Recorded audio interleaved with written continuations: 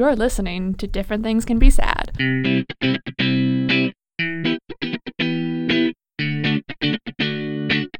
Welcome to Different Things Can Be Sad, where it's cool to care about kingdoms and Kris Jenner. I'm Yasmin Lomax. And I'm Micah Hahn. And we are your hosts of this monthly politics and pop culture podcast. But before we get into the educational portion of the show, we need to tell you about our months. Mm-hmm. And it's been quite a Freaky Friday one, actually. Hasn't it, Micah? It really, really has. Yes. This month I went to New York and stayed with Micah's boyfriend, which was so much fun. We had a great time. And I also found an apartment and got a job. Wow. So lots of developments as promised from last episode.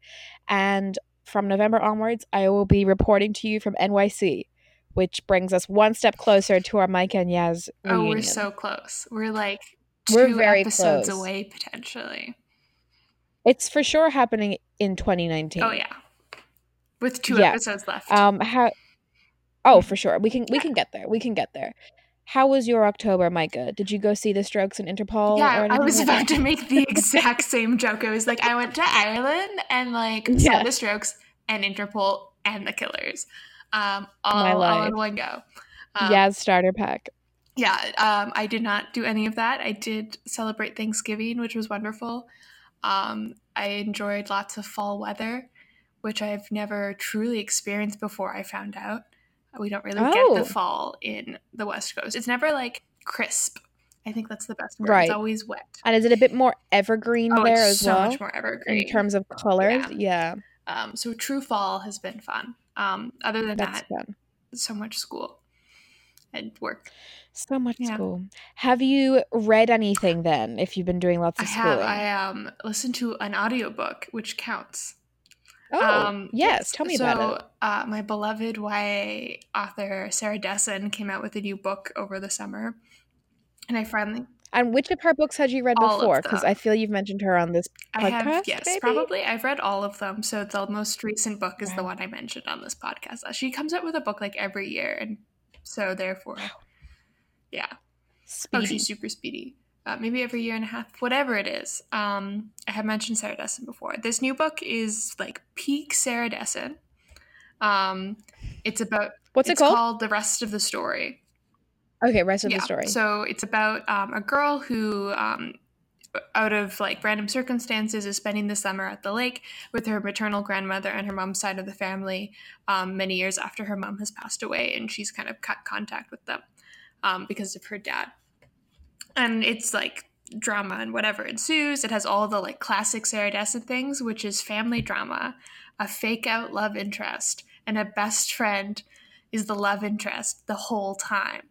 It's very classic. It is not my fave Sarah Dessen book. I can't tell if they're getting worse or I'm getting older. Right. Maybe who knows?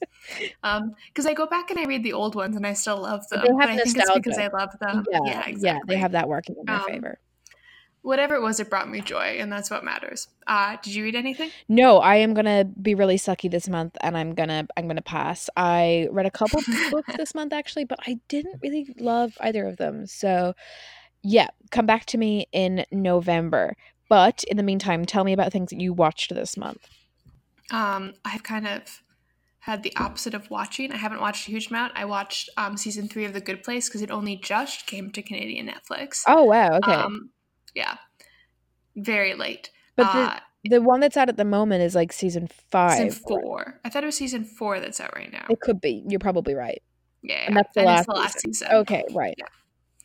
Yeah. So season 4 is out right now, but season 3 just came to Canadian Netflix. It's great. Love me some Good Place. It's not as good as season 1 and 2, but still great. I would agree. The other thing I watched, the other thing I watched is Paris, Texas, which is more of an arty film. I went to rep theater in Montreal, which has a bar and restaurant out front, and then all of you can bring in all your food and drinks into the movie theater itself. So there's no trash or anything because you get a coffee and a mug. And the popcorn they have in bowls and stuff. Nice. So that was really cool. But Paris, Paris, Texas is awesome. It's a movie about a man who disappears for around 5 years until he is found by his brother. And then you find out that his brother has been raising his son. And the whole movie, you're kind of slowly learning about why he left and why his wife left as well. It's a movie about relationships and losing yourself and family, and it's great. Another wonderful thing about it is it's filmed in like the 80s, but it has this like great and positive portrayal of a sex worker that isn't degrading and doesn't see her as an inherently horrible person, but just like as a person who circumstances led to being in this position. So that was really interesting. Overall, really great movie. Super long, like 2.5 hours or something like that. Okay, are you Titanic or who do you think you are?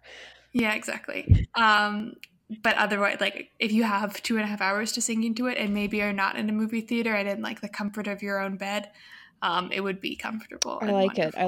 I would take that as a recommendation, but I need to stop watching so much because this month I watched so much. We do live in the era of fantastic TV, so that is We do. the majority of what I watched. I did go see something in the movie theaters. It was in New York. I saw a recording of Fleabag live, and it was incredible. We love Fleabag on this podcast. Yeah, and this was amazing. It was so it's Phoebe Waller-Bridge's one-woman show that they recorded, and now they show it in theaters. Yeah. It has a slightly different plot to the first season of the show, but it does have a lot of the same line. So that was kind of cool, recognizing their favorite little barbs and stuff. But she is such a talent. I mean, just something as simple as how does she remember the whole script in a one-woman show? I mean, yeah. Well, there's nothing to like vibe against. Yes. Yeah. You would normally do that. Where are your cues, I just think she's phenomenal. So loved that. I would definitely recommend. I also watched The Politician, which is a Netflix comedy drama by Ryan Murphy and Brad Falchuk, and they are behind Glee and Scream Queens. So it does have like a similar biting, irreverent tone as they do. And it's about a wealthy high school senior called Peyton, who's played by Ben Platt. And he wants to be the president of the United States. And so he takes his current high school election very, very seriously because he sees it as a stepping stone to, the ultimate office. But unfortunately, this ruthless ambition gets him in a fair few pickles. A lot of people didn't like it. I know a lot of people complained that they didn't think any of the actors looked like high schoolers because they are legitimately 30 years old. Yeah. But I mean, to that, I say, number one, I kind of thought it was maybe a little bit of a tongue-in-cheek jab at that being a trope of the genre. There's always 30-year-olds playing teenagers. I kind of thought it was being a bit sarcastic. But number two, I mean, if you're going to really complain about that, you're never going to get to enjoy Friday Night Lights and The O.C., which, in my opinion, are two of the best dramas, teen or otherwise. So, I loved it. I found it very quirky and very funny and zeitgeisty, and I adored Ben Platt's musical performances. He is something else. His voice is unreal. So I say give it a watch. I also watched Looking for Alaska, which, Micah, I really was hoping you would have seen, but didn't it come out like days I watched ago? the whole thing in one day. It was like a full 8 hours of my life. Yeah. I have been running around and not watching TV. I know, it's a little shameful, but I did watch it. It's an adaptation of personally my favorite John Green book, and I'm surprised it took us so long to get here because the book came out in like 2005, and we've had adaptations of almost all of his other work since then. Well, see, if you had been watching him on YouTube, you would know that they sold the rights to Paramount like quite early on, and then they like stalled the script and the process for this long. And it's just been like a horrible experience of trying to get it made in like different forms, like a movie or otherwise. And then finally this happened, and then like John is obviously a big part of the production of I have heard that a lot, where people say, oh, the rights got bought, but that doesn't necessarily mean it's going to be made into anything. Yeah. So this is actually a series. His other ones have been adapted into movies, like you've probably seen Paper Towns and The Fault in Our Stars. I never remember the name of that for some reason. Tifios. Oh yes, we've been through the Tifios drama. If you check out our Freaky Friday episode, you will hear Micah telling me what that abbreviation or how that abbreviation is pronounced. But yeah, this is on Hulu and it follows a high schooler called Miles Halter who transfers from a regular old school in Florida to a boarding school in Alabama where he makes new friends and meets, of course, the very enigmatic Alaska Young. And on that point, I think there previously had been some manic pixie dream girl criticisms of the book. I think you probably know about that, Micah. Oh yeah, definitely. Yeah, I think John Green has spoken about it a little bit, and I'm actually going to link to a YouTube video where he discusses that. But I think the series did a really good job of making Alaska a fully fleshed out character and had some more complexities than maybe I think they made them a bit more obvious than the book did. Yeah. I also love... Yeah? I feel like the Manic Pixie Dream Girl thing is like one very reminiscent of the time because the book is like almost 20 years old now. And then two like very reminiscent of like John Green being like a 20-something while writing I can see that. Yeah, and I think he's tried to address it, and I think he did have different intentions, and it just maybe didn't come across the way. I think Paper Towns is a book trying to apologize for like the character of Alaska. Where it's more obvious that you have somebody who, like the protagonist or the female kind of protagonist in that, Margot Ross. God, we're terrible. I wanted to say Robbie. That's obviously not right. That's it. Margot. It's Margot. Yeah. Yes. She like completely rejects this idea at the end of Paper Town. So I think that was a little bit more clear. But I think the TV series Looking for Alaska is very clear about that. I also loved the soundtrack. So the series is set in 2005 and it was made by Josh Schwartz, who's behind the OC. So I think you can see where we're going with the soundtrack. We have a killer song in the first 5 minutes. There is like LCD sound system. There's a Franz Ferdinand cover. There's some Hives. They do use the exact same Spoon song as they used in the OC, which is a little weird. And there is a bit where Miles and another character, Lara, actually watched the OC. So he's very shameless. They also used a Stroke song, but I have a little qualm with it in that the show is set in late 2005 and the song didn't come out till early 2006. But that's me being very nerdy. So, sorry. I did watch one more thing this month, and to be honest, I have saved the best for last because the last thing I watched was Succession, which I truly devoured. If you don't know, and I'm really surprised if you don't know, because I mean, I personally feel like I've done a good job of marketing this in real life. Twitter and Instagram at Yasmin Lomax, by the way. But it is a series that centers on the Roys, who are this billionaire conglomerate family who own like theme parks and newspapers and production companies and a very Fox News-esque TV station.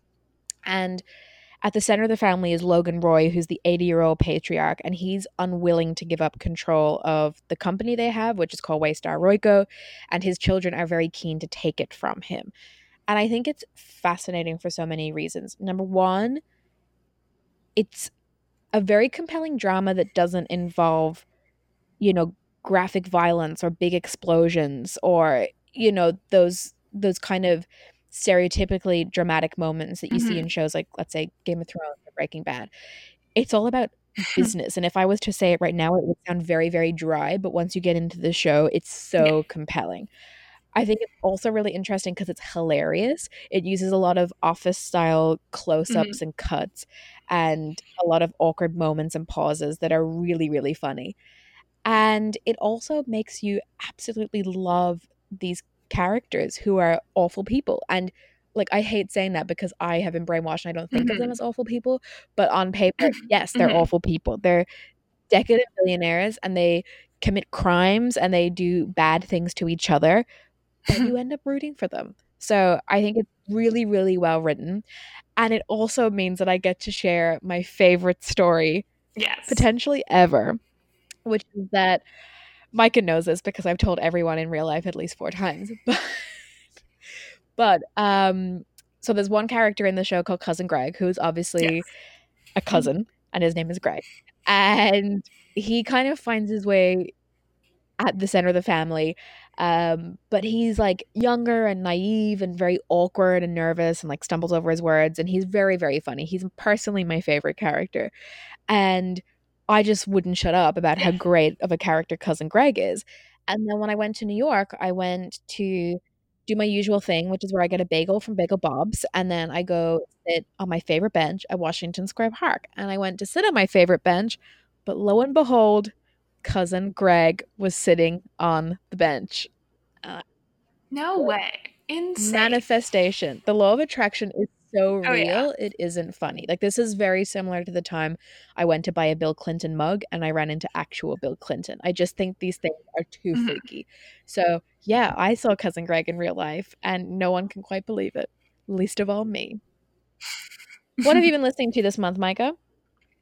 I haven't been listening to anything new, but I've been listening to things that are distinctly Mm-hmm. old in that I have been listening to the Pitchfork 200 Best Songs of 2010s, which they have conglomerated before the 2010s are over by a couple months, but whatever.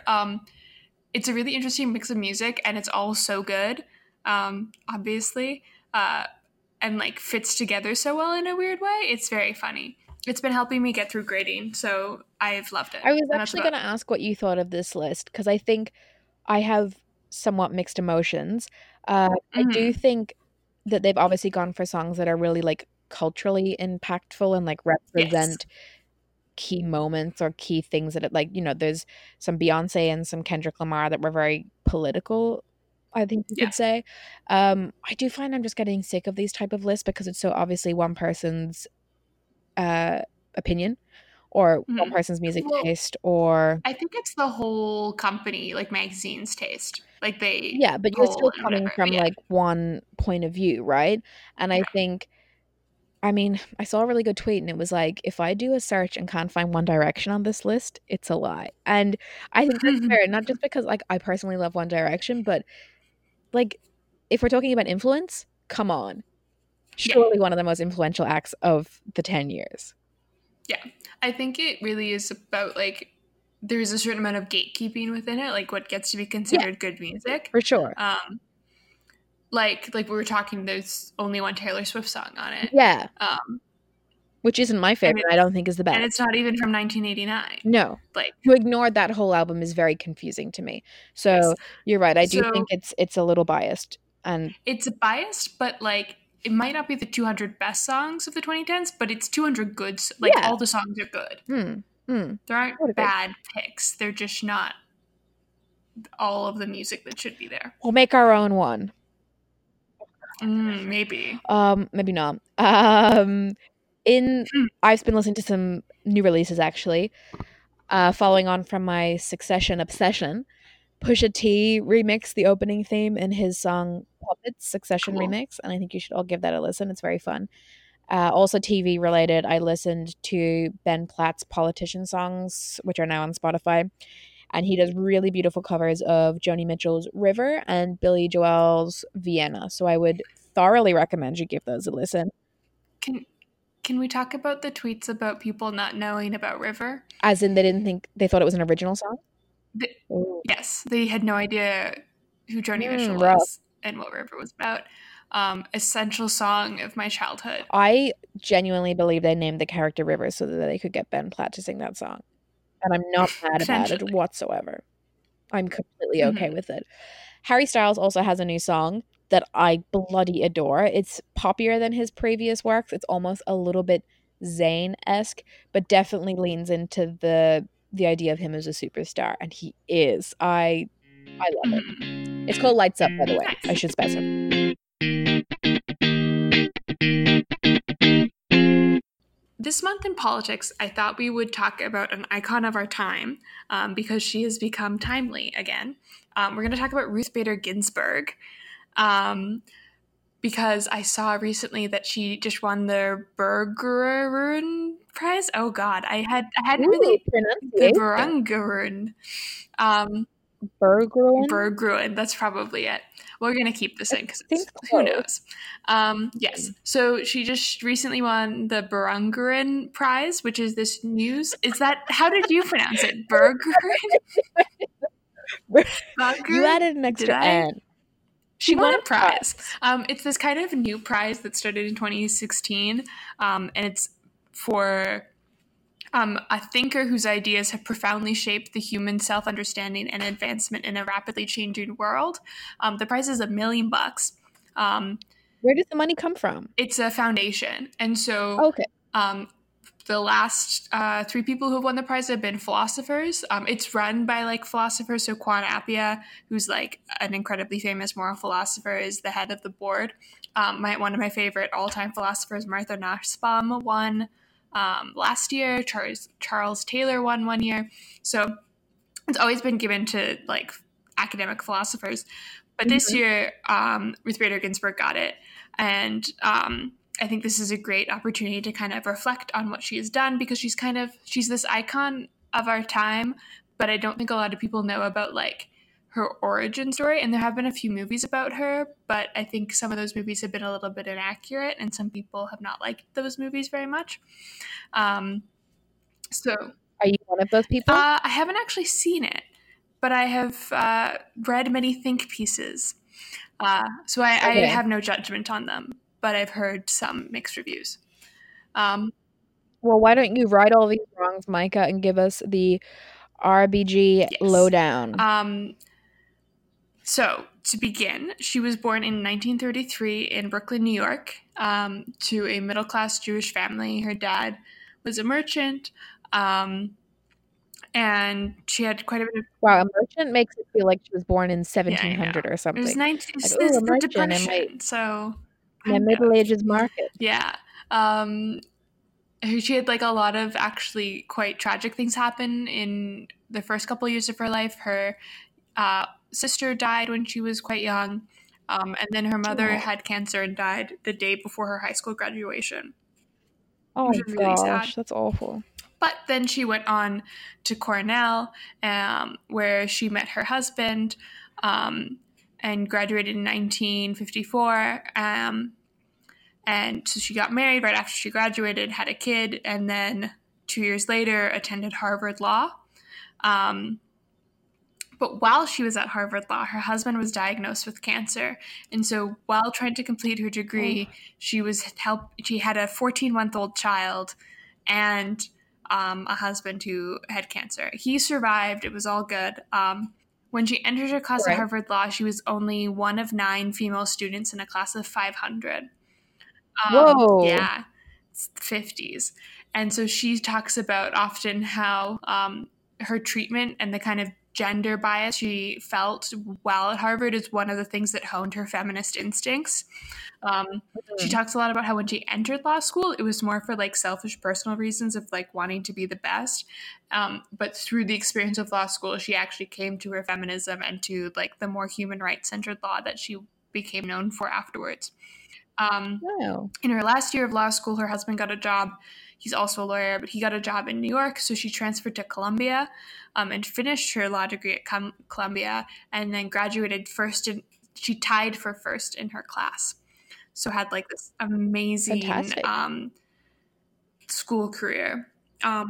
Despite the fact that she came first in her class at Columbia, she had an incredibly hard time finding work afterwards. She had like 12 interviews at the top law firms. She only got 2 callbacks, but never got a job. She like had obviously articled at places and hadn't got a job there either.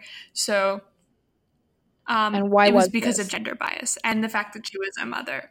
So everyone refused to hire her. It wasn't until her professor got like forced one of the New York judges to let her clerk for them that she actually got a job. Her professor said, "I won't give you any other names until you consider Ruth Bader Ginsburg because she's amazing and you need to hire her."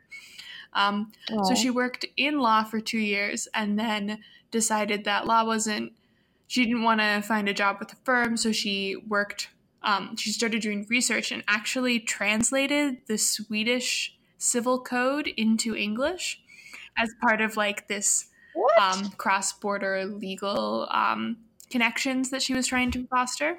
So that's super cool. Wow. And then she got a job at Rutgers. And at Rutgers faced quite a bit of discrimination herself. When she got pregnant, she tried to hide it so that people wouldn't know and potentially fire her or not give her tenure. She also at Rutgers discovered that her salary was substantially lower than her male colleagues, so she joined an equal pay campaign with the other women teaching at the university, and they all received substantial increases because they complained about having unfair wages. Very cool. Wow. After teaching at Rutgers, she gets into Manhattan and starts teaching at Columbia, and is the first female professor at Columbia to earn tenure, which is a big deal. So tenure, if you don't know, is like job security essentially in academia. You enter into a position, and then there's a review process a couple of years in, and you can secure your job, or you essentially are fired if you haven't like lived up to the expectations of your post. Kind of intense. So it's a huge deal that she did it. Wow, that's incredible. Yeah, so she like continues to work at Columbia. While at Columbia, she founds the Women's Rights Project at the American Civil Liberties Union, or the ACLU, and this is in the 70s. If you cast your mind back to other episodes we've done about women's rights in the States, you know that the 70s is a really important time in women's rights and kind of the beginning of the women's movement. And this is when people decide to get involved like through the courts. So this is a really important project, and they have many like really key cases are taken on by the ACLU in this specific group. Okay. So RBG is famous for her work on gender discrimination. So this specific type of when women or men are treated differently because of their gender. And this is really important distinction. It's not just the discrimination against women, it's just also men's cases. And some of her most famous cases are against men, or for men who have been discriminated against because of their sex. So the first kind of two cases that really came onto her radar that show this is that one is the case that in the American tax code at the time, single men couldn't be classified as caregivers. So there's no such thing as a stay-at-home dad in the eyes of the tax code. Wow. Yeah, I know. The other case was that the Idaho law preferred men to administer estates over women. So if a woman wanted to administer an estate, but like she had a brother, the brother would be chosen before her, and there's nothing you could really do about it. So she worked on all these cases, and almost all of the cases she worked on, she used the Equal Protections Clause in the 14th Amendment, and she's I think a lot of people would argue that she's the reason why the Equal Protections Clause applies to sex and not just to race. She really worked really hard to get that codified into the not codified, but get that into the legal precedent. Because if you don't know in the American legal system how it works is that it's based on legal precedent. So if some judges say something, the next judges have to align with that, and it goes on. And it's really hard to establish that precedent. So she did everything that had to do with gender discrimination, because she believed that gender discrimination in the law, even if it on the surface looked like it benefited women, really just enforced stereotypes that were harmful to women and men. So one case that she had, Craig v. Boren, in Oklahoma, women could buy beer at 18, but men weren't allowed to buy beer until they were 21. The ACLU fought against this law because they thought it was discriminatory against men, but it also perpetrated certain stereotypes about women that were harmful, namely that they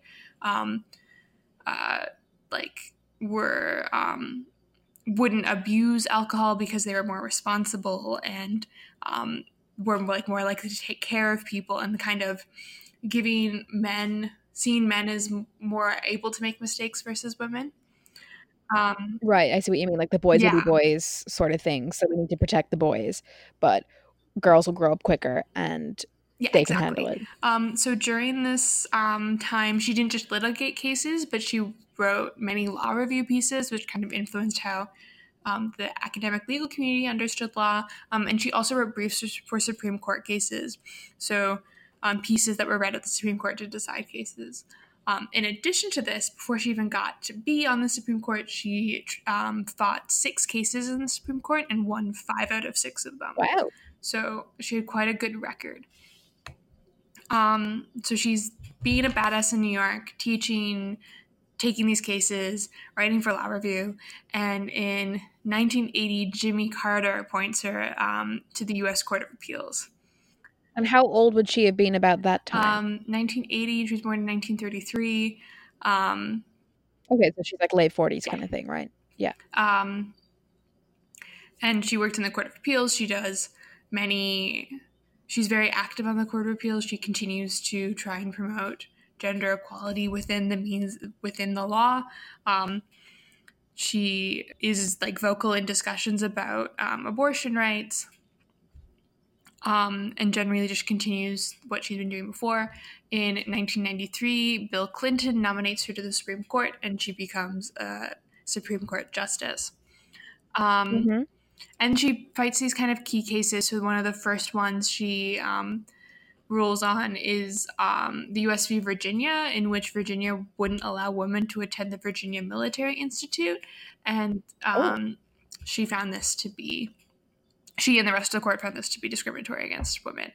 The other kind of incredibly important case that she ruled over, especially if you care about abortion politics, is Whole Woman's Health v. Hurlstead, which is an opinion about the Texas abortion law, in which Texas, this was in a John Oliver piece, Texas put in all of these laws that made it almost impossible to have an abortion clinic. So the hallways had to be a certain width, and you had to have a connection to a hospital. I've heard of it. And so they found that this posed an undue burden on women, and that was unfair.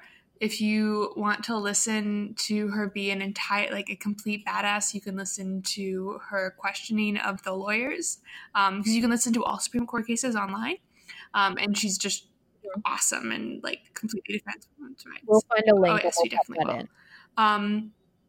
She had an interesting. I think we like to see her as this awesome, progressive woman, but one thing that I think some more progressive leaning people are upset with her about, especially in this current moment, is the fact that she was actually quite good friends with the conservative members of the court.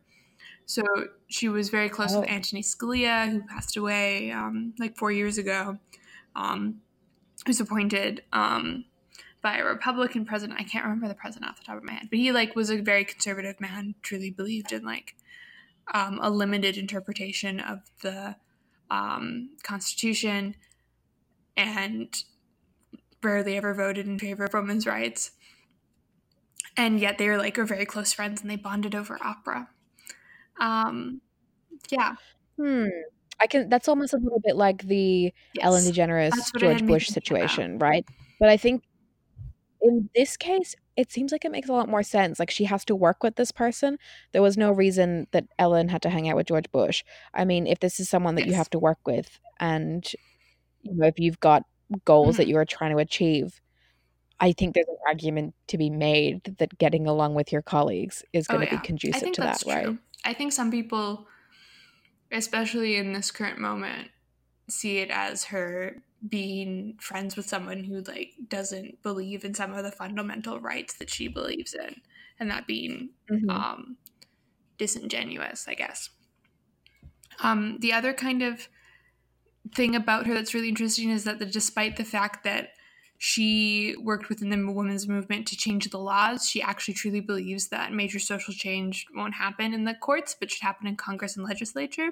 So she thinks that change can happen within the courts within the bounds of the law, but like those really big fundamental changes shouldn't happen in the courts, despite the fact that like in American history, things like abortion, same-sex marriage have happened through the courts. Yeah. Right to birth control also happened through the courts. This being said, one of the kind of cases that really that didn't go her way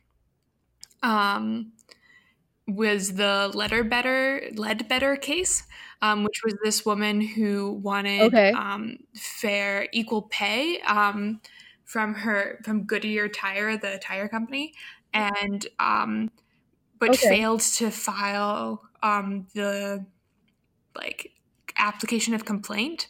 And the Supreme Court, like within the statute of limitations, and so the Supreme Court said that she didn't deserve to get equal pay back paid because she hadn't like filled out this bureaucratic form. And so this Ginsburg ruled in her favor, but the rest of the court didn't. But then when Obama came into power with the Lilly Ledbetter Fair Pay Act, they worked together to bring fair pay legislation to the federal government so that men and women could receive the same pay, which is great. Other fun facts about her is that, I don't know if you've noticed this, she wears a special collar over her robes depending on how her opinions on a court case. So if she dissents, she wears a black one. And if she is in the majority approval, she wears like a nice white one. So she can like, it's so funny. Isn't that like, I love that. And then of course, more recently, she's become a progressive and feminist folk hero. Yes. And there's so many pins on Etsy. So many pins. Because someone, after the Hobby Lobby case, case, which recognized a company's right to not give women birth control as part of their Medicare or health care, which did not go in RBG's favor. Someone on Tumblr called her the notorious RBG. I love how this started on Tumblr. Of course. It's very millennial. And so then this has become kind of like a meme. And this is how we all know and love her. She also like became famous for her exercise routine. Oh, I remember that. Yeah. And then obviously in the last couple of years, she's getting quite old and has run into some health issues, which has made people very worried about. The thing with the Supreme Court is if you die on the bench, then whoever is in power, supposedly, though apparently not in the last 4 years, gets to replace you. And if she dies in the next year, there's a chance that Donald Trump will get to replace her on the court. Okay. So it'll be like a Republican president nominated judge, let's say. So if she had given up her spot when Obama was in power, let's say, he could have appointed someone who was 50, let's say. So some people argue that while she is wonderful, she really messed up by not stepping down with Obama because one assumes she thought Hillary would win and so didn't feel the need to step down. But then Hillary didn't win. And then she had to live for 4 years and is clearly ill, though like surviving. So, yeah, that is interesting.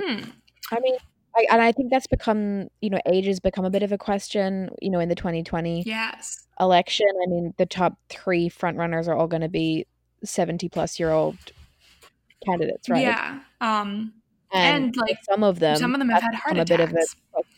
Yes. And others have fabulous skincare routines. Yeah. So, yeah, that's definitely become a question. So I think that's really interesting. Do you think she'd step down then if the Democrats won the next election? I assume she would. Okay, interesting. Mostly because she is getting very old. And how old is she? If she was born in 1933, that would make her... Watch us all do maths is not our strong suit. 90-ish years old. 86. Okay, right. Yeah, so she's like essentially 90. She's old. Yeah, that is interesting. I think I might be misquoting here, but I believe somebody asked Jimmy Carter, who we spoke about recently, if he would run for president again, because he did only do 1 term. So technically he could be president again. And I believe he said something like, I shouldn't think there be an upper age limit essentially on to that? the fact that the like being president for 4 years was one of the most tiring and exhausting and like mentally draining and physically draining experiences And I mean, ever. he's 95, so he Yeah. probably No. I know he won't, but it's fine. But I mean, there's like a minimum age, right? Which is Yes, 35. okay, 35. Okay, and then I wonder if there would be Wait, this is for president. I don't know what the minimum age is for judges. There Okay, is a minimum yeah. age for judges, So it though. would be interesting to see if for either position there would be an upper age limit ever set. I Mhm. mean, I guess that's quite a Yeah, modern problem, right? With people being it able to is. live longer. Yes. And you do see people starting to retire, like Yeah. Kennedy retired. Yeah. Hence why we have Kavanaugh. Pause for mourning for a second. I guess with that being said, though, that was a really good summation of Ruth Bader Ginsburg's career, Micah. Thank you for that. I feel like I've learned quite a lot.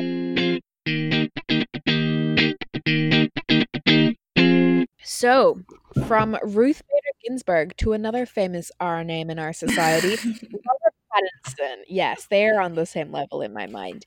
A few episodes ago, actually, we discussed the recent Keanu-sence, which is a renewed interest in the actor Keanu Reeves. Mhm. But I mean, the thing is, Keanu's always been pretty well received, right? Yes. There's always been a fair bit of Keanu love around. So this month, I wanted to dissect our current cultural obsession with Robert Pattinson because he's an actor that you probably had posters of in your teenage bedroom many years ago, but is now taken very, very seriously and is viewed in a very different Yes. light. So I kind of wanted to track how the heck we ended up here and what does it mean. So to give you a bit of a lowdown, Robert Pattinson is a 33-year-old English actor. You probably first saw him as Cedric Diggory in Harry Potter and the Goblet of Fire, which is the fourth movie in the HP franchise. Were you a Cedric Diggory fan, Micah? Was I a Cedric Diggory fan? You were kinda like the first guy in the movies. Like they were getting to that age where, Yeah. ooh, someone's cute. When it came in to fill that function. This is true. He was cute. Yeah. Very cute. But he really exploded when he played Edward Cullen in the Twilight saga of 5 movies between 2008 and 2012. And I guess that's where we get this negative image of Robert Pattinson beginning. Because basically Twilight was huge. So if for some reason you're under 8 years old and you don't remember Twilight, or you've just blocked that from your memory, the movies are basically an adaptation of the best-selling books by Stephanie Meyer, and they essentially followed a teenage girl called Bella Swan, who was played by Kristen Stewart. She moves to a small town in Washington State where she meets and falls in love with Edward Cullen, played by Robert Pattinson, who is dun dun dun a vampire. That was a very dramatic moment in the movies where they did that reveal woods, and it was just very Tell me what I interesting. am. Is that the line? Yeah, you know what I am. Say it out loud. Okay, yeah, I know quite well. I watched Twilight like 2 weeks ago, maybe. But this movie's like contributed to a negative image of him for a couple reasons. Number one, the movies were critically panned. I mean, the first one came out, I was probably like 12, and I had read the books and loved the books. And I remember going to the theater and watching the movie and just thinking, this isn't good. And I was 12. So grown-ups really didn't like it. It had quite bad special effects, terrible pacing, poor scripts, not good. There were also a lot of criticisms about the content. So Bella was seen as this damsel in distress character, and in the second book/movie completely crumbles without Edward, which sort of leans into this idea that women aren't complete without a boyfriend. And Edward and Jacob, who is Bella's other love interest and played by Taylor Lautner, were both very controlling. So there was those 2 reasons, but there was also the Twihards. And I think they kind of gave it a bit of a bad rap. They were obsessive fans of the series. I'm not sure why I'm saying they, it's not me, but we were obsessive fans of the series. To be honest, I never got to the level that a lot of people did, which was things like, you know, papering their entire bedroom with posters or owning cardboard cutouts. People had tattoos, and there were lots of blogs Yeah. because it kind of exploded at the same time as that. Like there was one called Twilight Moms because that was the kind of thing about Twilight, is that it appealed to a very Mhm. big age range. So there was like 14-year-old girls who were into it, but their moms were also very into it. And the town of Forks, Washington had a Twilight tourism boom. I actually went there last year, sort of ironically, but not really. And yes, the entire town is still built around Twilight, you know, from the information center to the menus at restaurants, it's all very Mhm. Twilight centric. And it also It gave did. us 50 Shades of Grey because that started out as a Twilight fanfic. And I guess at the center of all this was Robert Pattinson. Yes. There was even a 2009 documentary called I Robsessed. didn't know Um, about this. How not? What? were you a Twihard or No. what was? No, okay, Wait, but the first Twilight came out in 2010. 8, 8? 2008. Oh, Yeah, really? yeah. Was that? I Yeah, guess that makes sense. Right. yeah. So it was 2008 was the first one, and then we had the Robsessed documentary in Mhm. 2009 because he was the reason a lot of people got into Yeah. the series, right? They were just absolutely infatuated with his character and then by extension him. So we will link the trailer to this Nice. documentary. A bit of a flashback for you.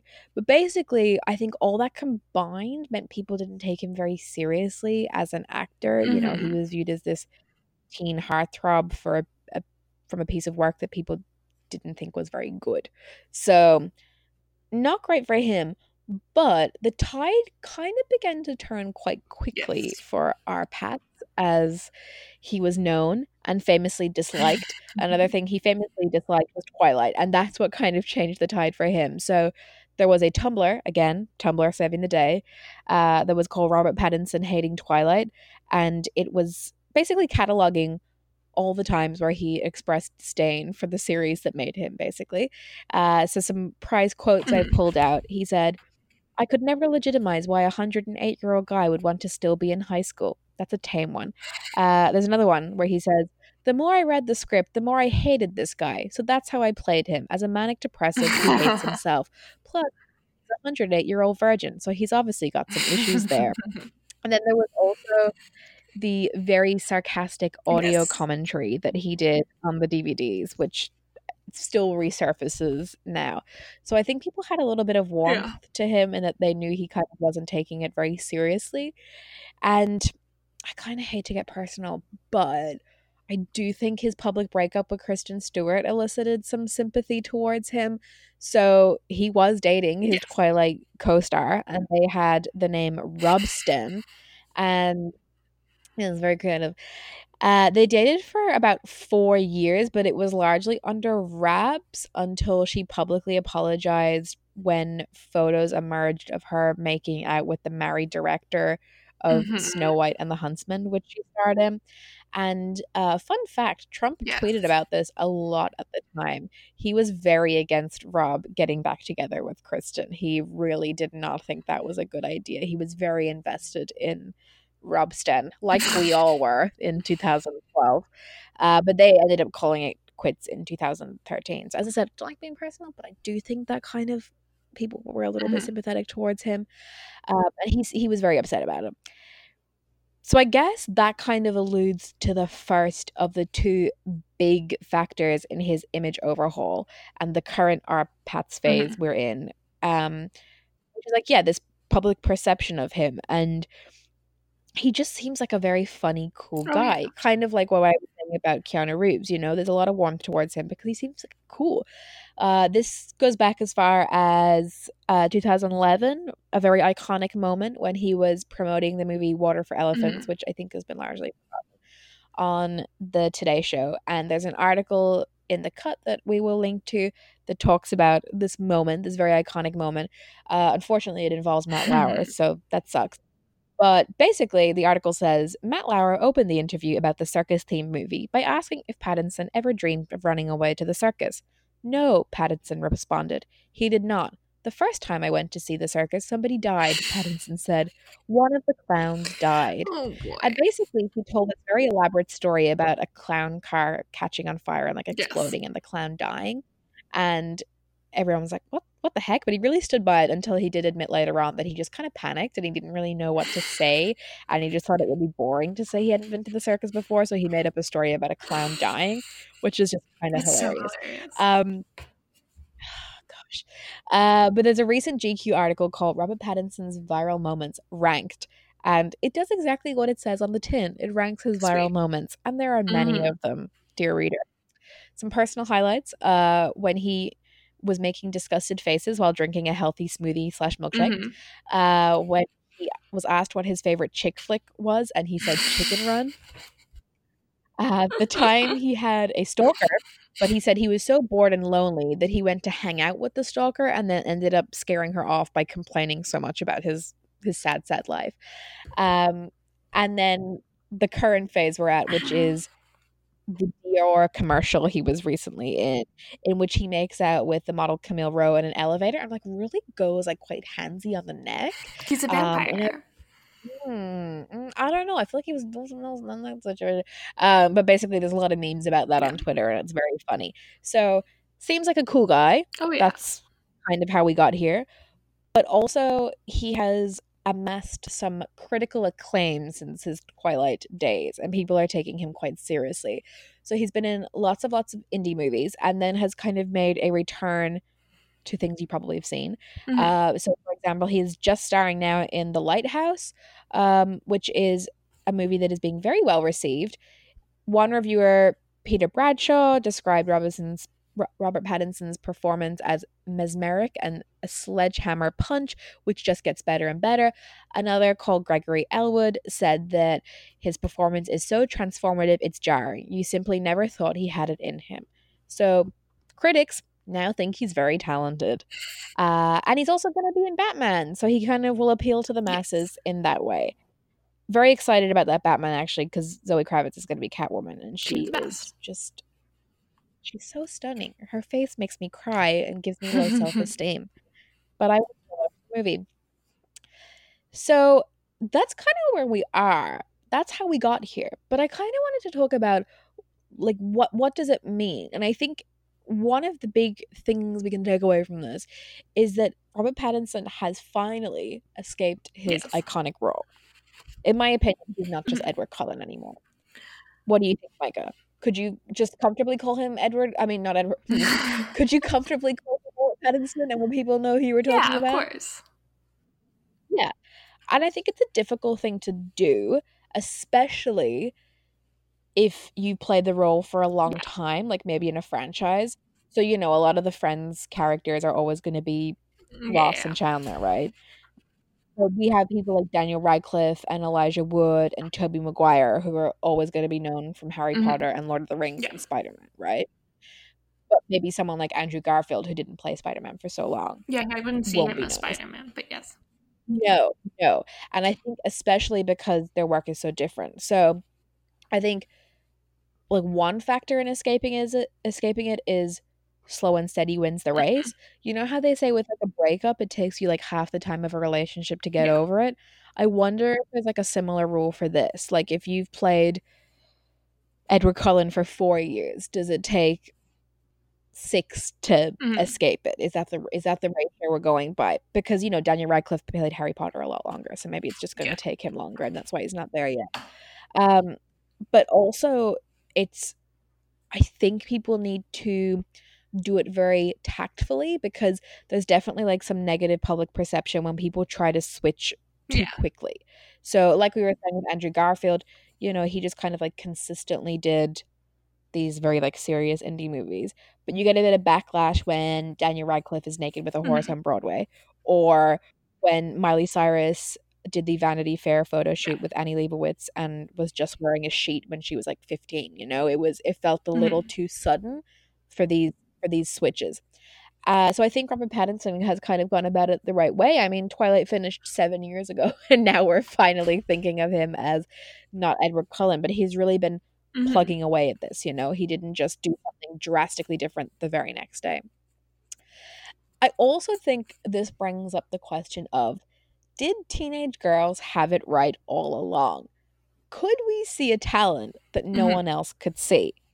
And I think someone who summed this up very eloquently is Harry Styles, who you will know from the sugary boy band One Direction, but is now taken so seriously by critics. I mean, he's like a Rolling Stone darling, right? And all like grown up serious music writers really rate him. And he did an interview with Rolling Stone, aforementioned, in 2017. It's actually by Cameron Crowe, who did Almost Famous, and it was kind of an autobiographical story because he was like the character in Almost Famous, a young writer. But an excerpt is as follows. Styles is aware that his largest audience so far has been young, often teenage women. Asked if he spends pressure-filled evenings worried about proving credibility to an older crowd, Styles grows animated. Who's to say that young girls who like pop music, short for popular, right, have worse musical taste than a 30-year-old hipster guy? That's not up to you to say. Music is something that's always changing. There's no goalpost. Young girls like the Beatles. You're going to tell me they're not serious? How can you say young girls don't get it? They're our future. Our future doctors, lawyers, mothers, presidents. They kind of keep the world going. And teenage girl fans, they don't lie. If they like you, they're there. They don't act too cool. They like you and they tell you, which is sick. And I think Harry Styles is very right about that, right? Like, I mean, he's an example of it. As he mentioned, the Beatles are kind of an example, right? They were the original boy band and had to stop touring because girls kept screaming, but are beloved by older, serious rock men. So I'm kind of wondering, do you think Twilight fans saw something that everyone else couldn't because they were blinded by cool? It's not just Robert Pattinson. Kristen Stewart is also an amazing actress. Like, she's so good. Right? I guess yeah. One problem with the argument there is that, like, I don't think Robert Pattinson and Kristen Stewart were, like, particularly good actors in Twilight. Yeah, I don't think the movie gave them the opportunity to be good. But yeah, they're both very talented. So I wonder if there was just something that we saw that no one else wanted to see. And then it kind of got me thinking, like, who's next, you know? I mean, I'm trying to think. There's obviously no current Twilight. I mean, maybe the most, like, the closest thing to that is, like, the K-pop, I guess. Yeah. Or, you know, there's all this, like, derision around YouTubers, but could one of them be the next big movie star? I mean, maybe, you know, we talked a little bit about gatekeepers before. Maybe there's just too much, like, bias and cool, and that we need to all be a little bit more open-minded, because in 7 years' time, maybe somebody from, like, YouTube or, like, a K-pop boy band is going to be maybe very, very serious. Who knows? Who knows?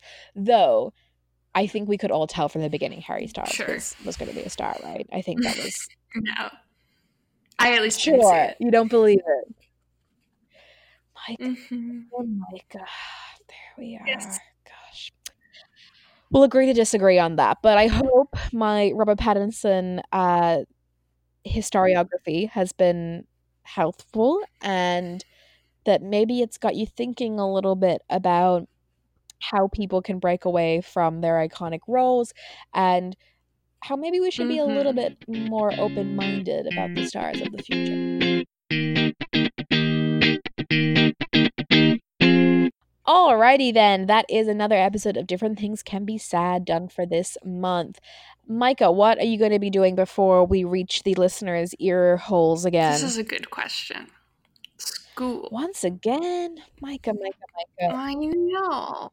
It's like it doesn't end. I mean, yeah, you have to work in semesters, right? So exactly. Eventually. Well, you get to have all the excitement for us. Yes, I have to move house and start a new job. So I'm excited to tell you all about that. If you want to follow along on Instagram and Twitter, I am at Yasmin Lomax. I'm at Ms. Clearwater. Yep, she's now active on the Twitter, kind of. But if you want to talk about the show or see some really funny and relevant memes and fun pictures, you should follow our Instagram, which is at DTCBS Podcast. That is at DTCBS Podcast. And we're very funny, if I do say so myself. Yes. So until next time, bye. Bye.